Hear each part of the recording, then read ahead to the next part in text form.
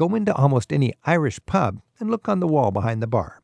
You're likely to see a photo of John F. Kennedy and one of Michael Collins.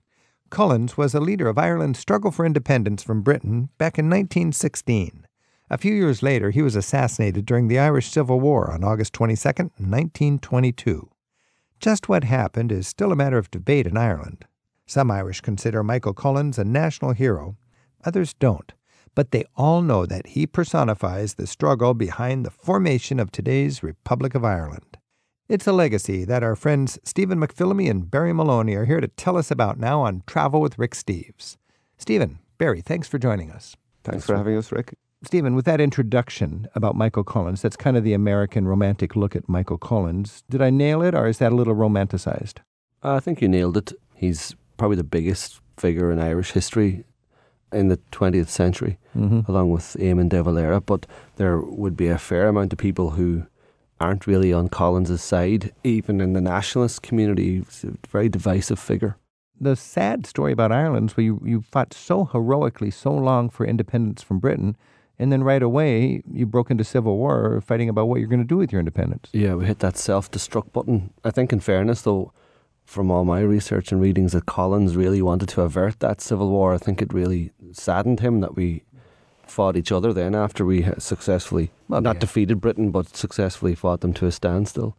So I don't think he would have wanted that civil war and maybe tried to avert it, but at the same time, he fought the civil war as leader of the Free State Army. He was a combatant. Barry, why is Michael Collins so near and dear to Irish hearts? What did he do, first of all? Well, first he negotiated a separation from United Kingdom rule of Ireland. He negotiated what eventually became the Republic of Ireland. He negotiated that treaty. Okay. And he fought to get to that point of negotiation. Did he inspire the Irish people to stand up against great odds? Yeah, definitely, yeah. But there's two sides. He was a guerrilla fighter. He was a tactician. He led assassination squads of assassinating British. So you could call him a terrorist? Yeah, terrorist. You could draw parallels. He was the most wanted man in Ireland at one stage. He disguised himself as a nun occasionally to avoid capture. And today he is a hero to the Irish, but it's a delicate subject. And the easiest way to describe that is, even though we became independent recently in our history, there is no Irish 4th of July. We have no date of celebrating our independence. You don't? No. Stephen McPhilemy, give me a little context for people who know there's a struggle between Ireland and Britain, but just in a nutshell, tell us about the background of the British occupation, the War of Independence, and then the Civil War that followed. Right, so England conquers in the 1600s and has its domination of Ireland then, and there's a series of rebellions pretty much every generation from then on, all of them unsuccessful. In 1916, we have a rebellion that is also a failure from a military point of view, but the British execute the leaders quite quickly afterwards, and public sympathy rises in favour of the rebels. And Michael Collins was one of those young rebels. He was in the General Post Office in Dublin in 1916, and I think in that post office he probably thought to himself, well, if we ever survive this, next time we'll fight again, but we won't have uniforms on in the middle of Dublin with big grand flags and banners, and next time we'll fight a guerrilla war. We'll take the war out to the countryside and onto the streets, and we'll maybe bow the head to the enemy during the day, but we'll fight them at night. Okay. And he then is regarded as one of the fathers of modern guerrilla warfare. I mean, in fairness to Collins, as a military operator, like, he was top class. So he was brilliant as a guerrilla commander. Brilliant as a fighter and a commander and as a tactician, and extremely well organised. He had worked in the British Civil Service. You see, he went off and worked in London, and the British Civil Service controlled an empire, so Collins would have picked up a lot of organisational skills there, ironically, that he would use against that empire on his return home. He was a member of a secretive group called the IRB, the Irish Republican Brotherhood, and they're also known as the Fenians. So he was a very genuine revolutionary, devoted to the cause of overthrowing British rule by violent methods if necessary. And Barry, how did Michael Collins eventually die? As soon as we got independence, we began to fight ourselves in a civil war. One side wanted a free Republic of Ireland, the other side wanted to keep fighting for more territory and a complete island separation. And in the midst of that civil war, in 1922, he was going down to West Cork, down near where he was born actually, and in an ambush, he was killed. He then became a mythical figure, almost like our JFK. cut down in his prime. He was only, what? Early 30s. Early 32 years old. Yeah. And ironically, he was the only person killed in the ambush. There's so many ironies about it because Collins had mastered modern guerrilla warfare and he had taught IRA men, Irish Republican Army men, how to set up ambushes in the countryside to fight the British Army. And then he gets killed by the IRA in an ambush in the countryside. By his own tactics. By his own tactics. He was the only one killed. He was dressed in the uniform of the new Irish Free State Army, dressed as a general. There are allegations locally that he had a big night the night before. There had been a party and there's allegations he may have been still drunk. Allegations that he was definitely hungover because instead of getting his head down when the firing started, instead of getting down and taking cover, he's supposed to have jumped up and started returning fire. And he got hit in the temple then with a single shot. Stephen, heroic as Michael Collins was, what's an example of some Irish person who might not think he was so brilliant and heroic? Two answers to that. In the Republic of Ireland today, we have two big political parties, Fianna Fáil and Fine Gael, who are political rivals. And Fine Gael was Michael Collins' party, if you like. And during the summer, I had some tour members down in the town of Kinsale, where Barry's from. And they had come back from a day trip to see Michael Collins' sites. Their tour guide had been a Fine Gael man. He would have been pro-Collins. So when they came back, they were boasting away about the great things they'd seen about Collins and that they had been to his birth site and they had been to this where he went to school. And the pub owner was a Fianna Fáil man. And he said, sure, you should have come with me. I could have showed you where we shot him.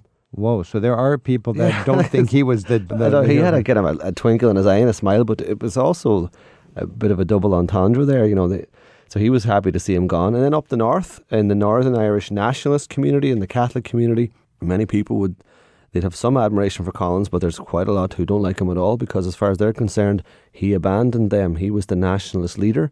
He went to London and he signed a treaty which handed the 6 counties of Northern Ireland over to remain with the UK. Oh, and if you're a Catholic stuck in the north, you could blame Michael Collins for agreeing to partition Ireland, basically. Yeah, because that's essentially what he did. Now, when Collins signed that treaty, he turned to his colleagues and he said something along the lines of, lads, I have just signed my own death warrant.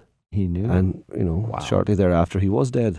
Some years ago, a History Ireland magazine ran a competition where you had to sum up Irish history in 7 words. His winning entry was about the ambush of Michael Collins because he's supposed to have been drunk. The winning entry was, Collins arrived half shot, departed fully shot. Summing up Irish history in good Irish wit. This is Travel with Rick Steves. We're joined by Barry Moloney and Stephen McPhilemy. We're talking about the Irish hero, Michael Collins.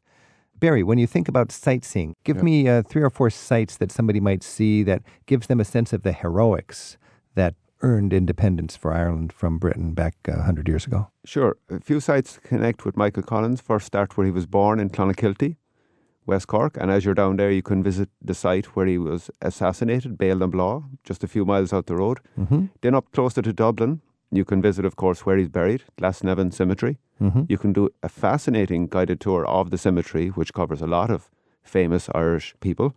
And also visit in Dublin the GPO, where the 1916 Rising took place, and Kilmainham Jail, where a lot of the Irish rebels were imprisoned. So the General Post Office was just a heroic sort of last stand or something these heroes. You can still see the bullet holes. And Stephen McPhilemy... And Collins' last resting place, or before he was buried, his body lay in state in City Hall in Dublin. Mm-hmm. And there are some very fantastic photographs around of that era, and it was our first big state funeral after independence. Hundreds of thousands attended, and Collins' body was drawn by the new Free State Army in full military uniform on the back of a gun carriage. So it was a big military, big public spectacle. Big deal for the new country of Ireland. And one of the most moving experiences for me in Ireland was going to Kilmainham Jail and reading the letters of the guys who were going to be shot the next morning, and the letters to their loved ones. And they some of them could have saved their lives if they just had, stood down, but they would not. They wished they had more than one life to give for their country. Just one quick word about Kilmainham Jail. How can we appreciate Kilmainham Jail, Stephen?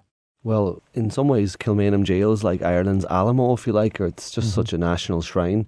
I think every Muslim must go to Mecca once in his life, but every tourist to Ireland must go to Kilmainham Jail. I agree. Kilmainham Jail is in Dublin. It's very easy to see in your list of top sites in Dublin, and I would say that's a must for anybody that wants to gain an appreciation of the courage and the valor of these heroes that helped Ireland establish its independence.